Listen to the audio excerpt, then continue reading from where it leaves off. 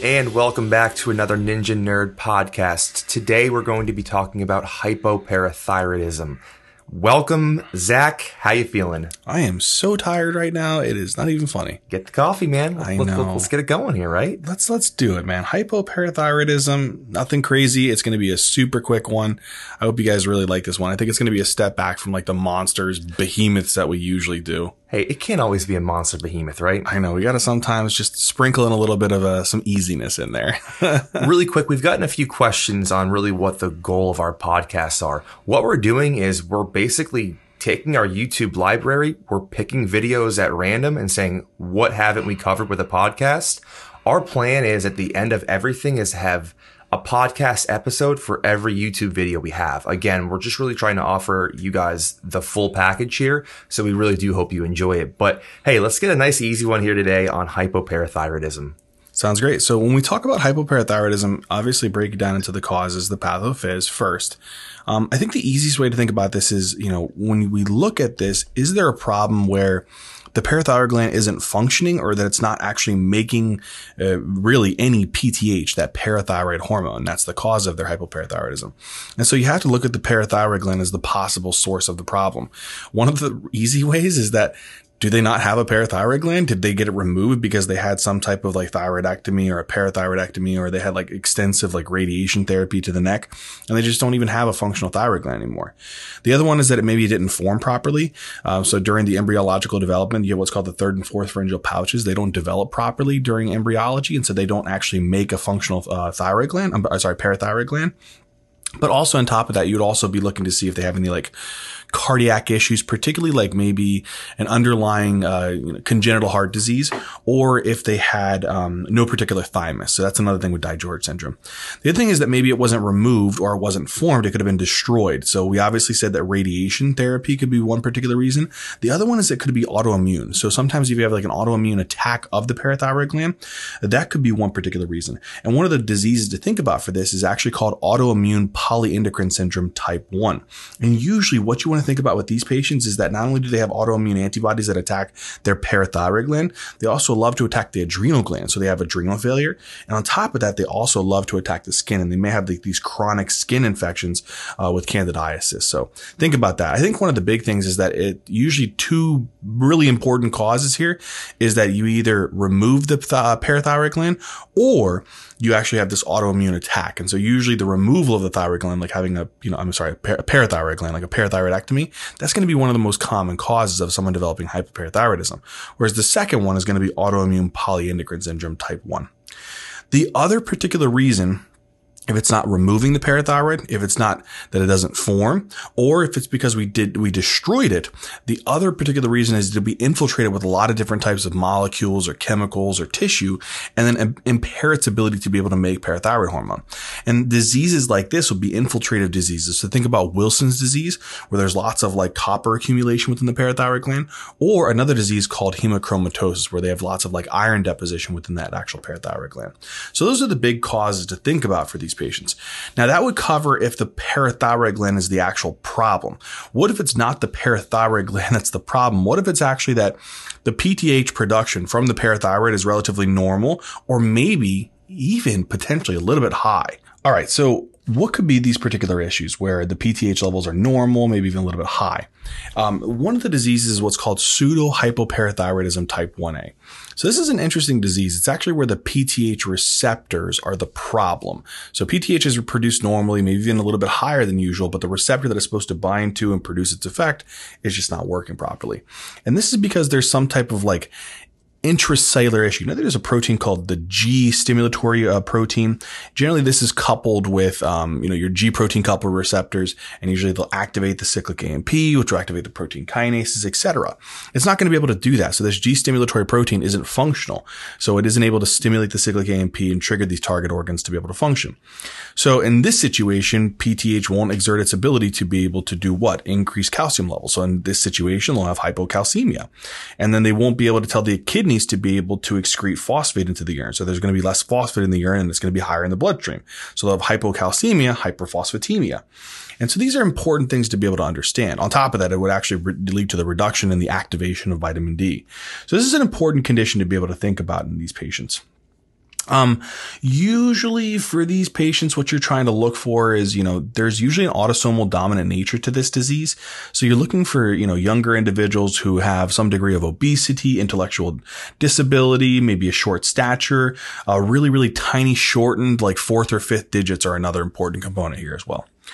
The last one that I want you guys to think about that is a part of the pseudo hypoparathyroidism. It's not due to the actual parathyroid not being produced, from the actual parathyroid gland. It's something else. And so there's another, situation here. The parathyroid gland, inside of those parathyroid gland tissue, we have these things called chief cells. And chief cells are, naturally the cells that make parathyroid hormone. And they have these receptors on them called calcium sensitive receptors. So generally, whenever the calcium levels are high, right, that means that PTH is probably a little bit too high. It's causing the calcium levels to go up. That should actually tell the chief cells, hey, calcium levels are too high, shut down the PTH production. Now, imagine for some particular reason that this calcium sensitive receptor is mutated in a particular way where it's more hyperactive than usual. So now you can have very little calcium in the bloodstream. It would be enough to be able to tell that actual calcium sensitive receptor, hey, calcium levels are too high, shut down the PTH production. But it's more exaggerated. And so the PTH levels are drastically reduced in this situation, because we're not going to be able to, again, allow for these calcium sensitive receptors to be working properly. And so that's one of the big things that you may see in these patients.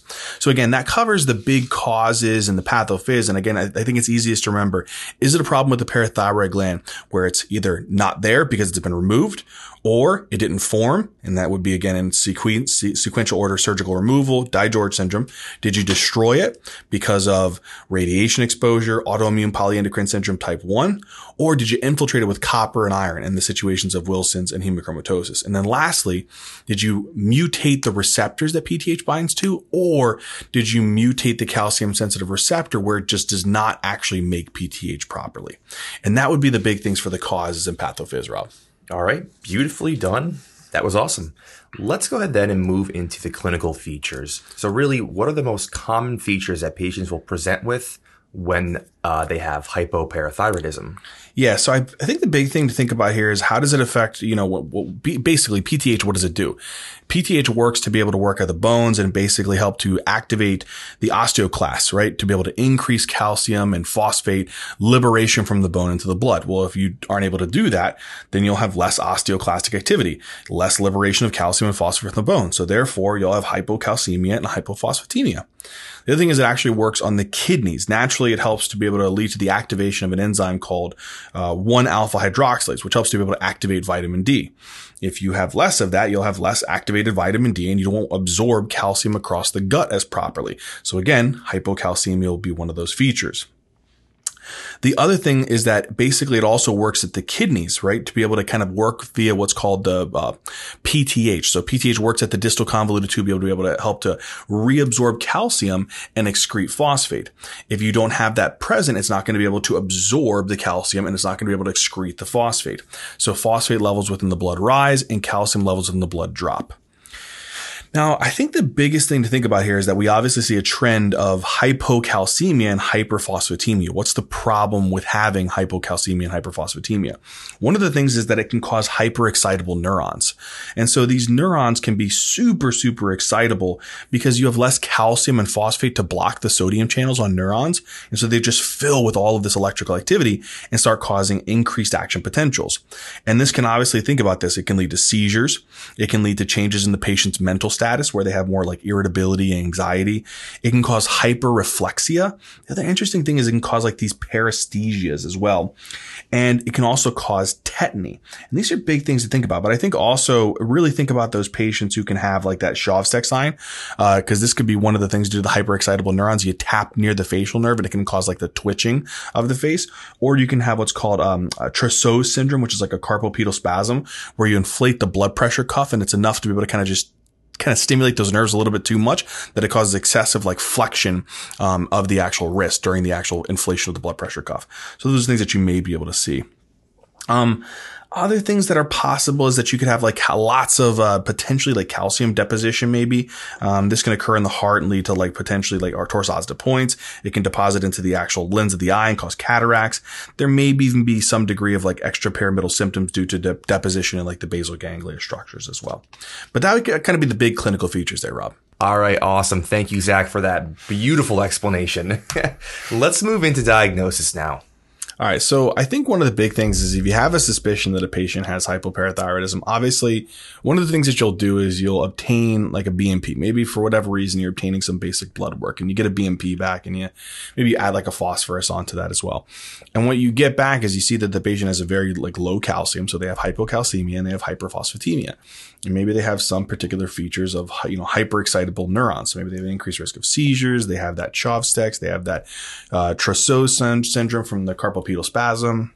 They have paresthesias like around the actual oral area. So perioral kind of paresthesias are another common feature. Seizures, irritability, anxiety, things of that nature.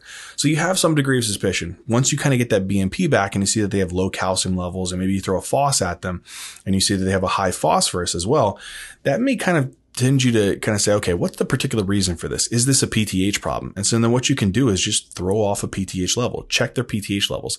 If their PTH levels are low, guess what? You know that the problem is likely because of their actual parathyroid gland. So it's one of those particular issues. And then look back through their history. What was the reason why? Was it because, they got it removed? They have Dye-George syndrome. They have autoimmune polyendocrine syndrome type 1A. It's because they have radiation exposure. You'll be able to kind of figure that out from their history in combination with their low PTH levels. So if they have low PTH, low calcium, high phos, that definitely is more supportive of a primary picture. The other thing is that if you have the ability to, I would check like an alpha-1 hydroxylase level, definitely because they're having like these potentially like lower PTH levels or less activity of the PTH on the receptors, they may have a decreased alpha-1 hydroxylase levels. And then again, because they have these lower PTH levels, they're not going to be activating vitamin D. So they may have some lower vitamin D levels as well. So yeah, these would kind of be some big things that I would check for, Rob. But I think the easiest thing is you get your BMP, which is going to give you your calcium. Maybe check an ionized calcium if you really want an accurate representation. Get a phosphorus. Those come back potentially concerning like low calcium, high phosphorus. Make sure it's a primary problem. Check the PTH if the PTH is low. You've secured the primary problem. And then from there, you kind of look through their history to determine what was the potential cause here. Was it a surgical process? Was it radiation exposure? Was it an autoimmune polyendocrine syndrome type 1A? Was it Dye-George? And I think those are pretty easy things to be able to do right off the get-go. All right. So we have come this far. We've gotten now to treatment. We've diagnosed hypoparathyroidism. Like I just said, how do we treat these patients? So I think the big thing is just, treatment of the condition. So obviously the problem is hypocalcemia and maybe some low degree of vitamin D that's active. So giving them kind of the activated vitamin D in their supplementation of their daily diet, I think is important. Giving them calcium would also be huge. So I think giving them calcium, giving them vitamin D are the key things, because if you give them the active form of vitamin D, you're also going to help improve their calcium absorption. The other thing is that they have these high phosphate levels. Sometimes that can be somewhat of a problem as well, because those are going to excite your neurons. So if they have hyperphosphatemia and you want to try to get rid of that high levels of phosphate, you can actually help them to excrete it into their feces. And so you can give them something called sevelamer chloride. So to treat the hypocalcemia, calcium. Also, vitamin D, because they're going to have low activated vitamin D. And then get rid of the excess phosphate, sevelamer chloride. The other thing that you can do is you can consider recombinant PTH. You're just giving them PTH. So if they're not making PTH, and they have a true hypoparathyroidism, giving them PTH would actually improve their hypocalcemia and their hypocalcemia and hyperphosphatemia. So that's another thing. One of the things I would say is that if the patient, becomes like severely hypocalcemic, again, you would really just want to amp up their calcium supplementation, amp up their vitamin D supplementation, and again, maybe even consider recombinant PTH for a while. So those would be the big things that I would consider for these patients. Not too bad, right? Pretty simple, just underlying causes, right? Yeah, I think really like when it comes down to it for, hypoparathyroidism, it's really just trying to be able to remember the cause. If you can figure it out, and again, think about it, is it the parathyroid gland problem? Go through those particular issues and figure out which one it could be. Was it a removal? Was it didn't form? Was it infiltrated? Or was it damage from autoimmune or radiation? Boom. If it's not that, it's likely a pseudo hypoparathyroid. So then you think about, could it be a PTH receptor problem, like in that pseudo hypoparathyroidism type 1A? Or, and again, those patients, guess what? their PTH levels would be normal to high. That would be an obvious thing, right? So that would kind of lead you to that. Or could it be a calcium sensitive receptor issue? And so that will be another particular issue. But once you've done that, I think the features is really, sometimes they're not super obvious. Hypocalcemia and hyperphosphatemia won't like pop off the page and say, oh, this is definitely that, so it's not super obvious, but think about those hyperexcitable neurons. So seizures, irritability, anxiety, carpopedal spasm. So again, that Trousseau syndrome, the Shaw-Sex sign, those are key things that they may present in your vignettes, as well as like perioral paresthesias. Those are big things. And then from there, I would say it's very easy. You check this: low calcium, high phosphate. If they have a high PTH, if they have a normal to high PTH, you determine that it's likely a pseudo hypoparathyroidism. And if it's a very low PTH, you determine that it's a true hypoparathyroidism.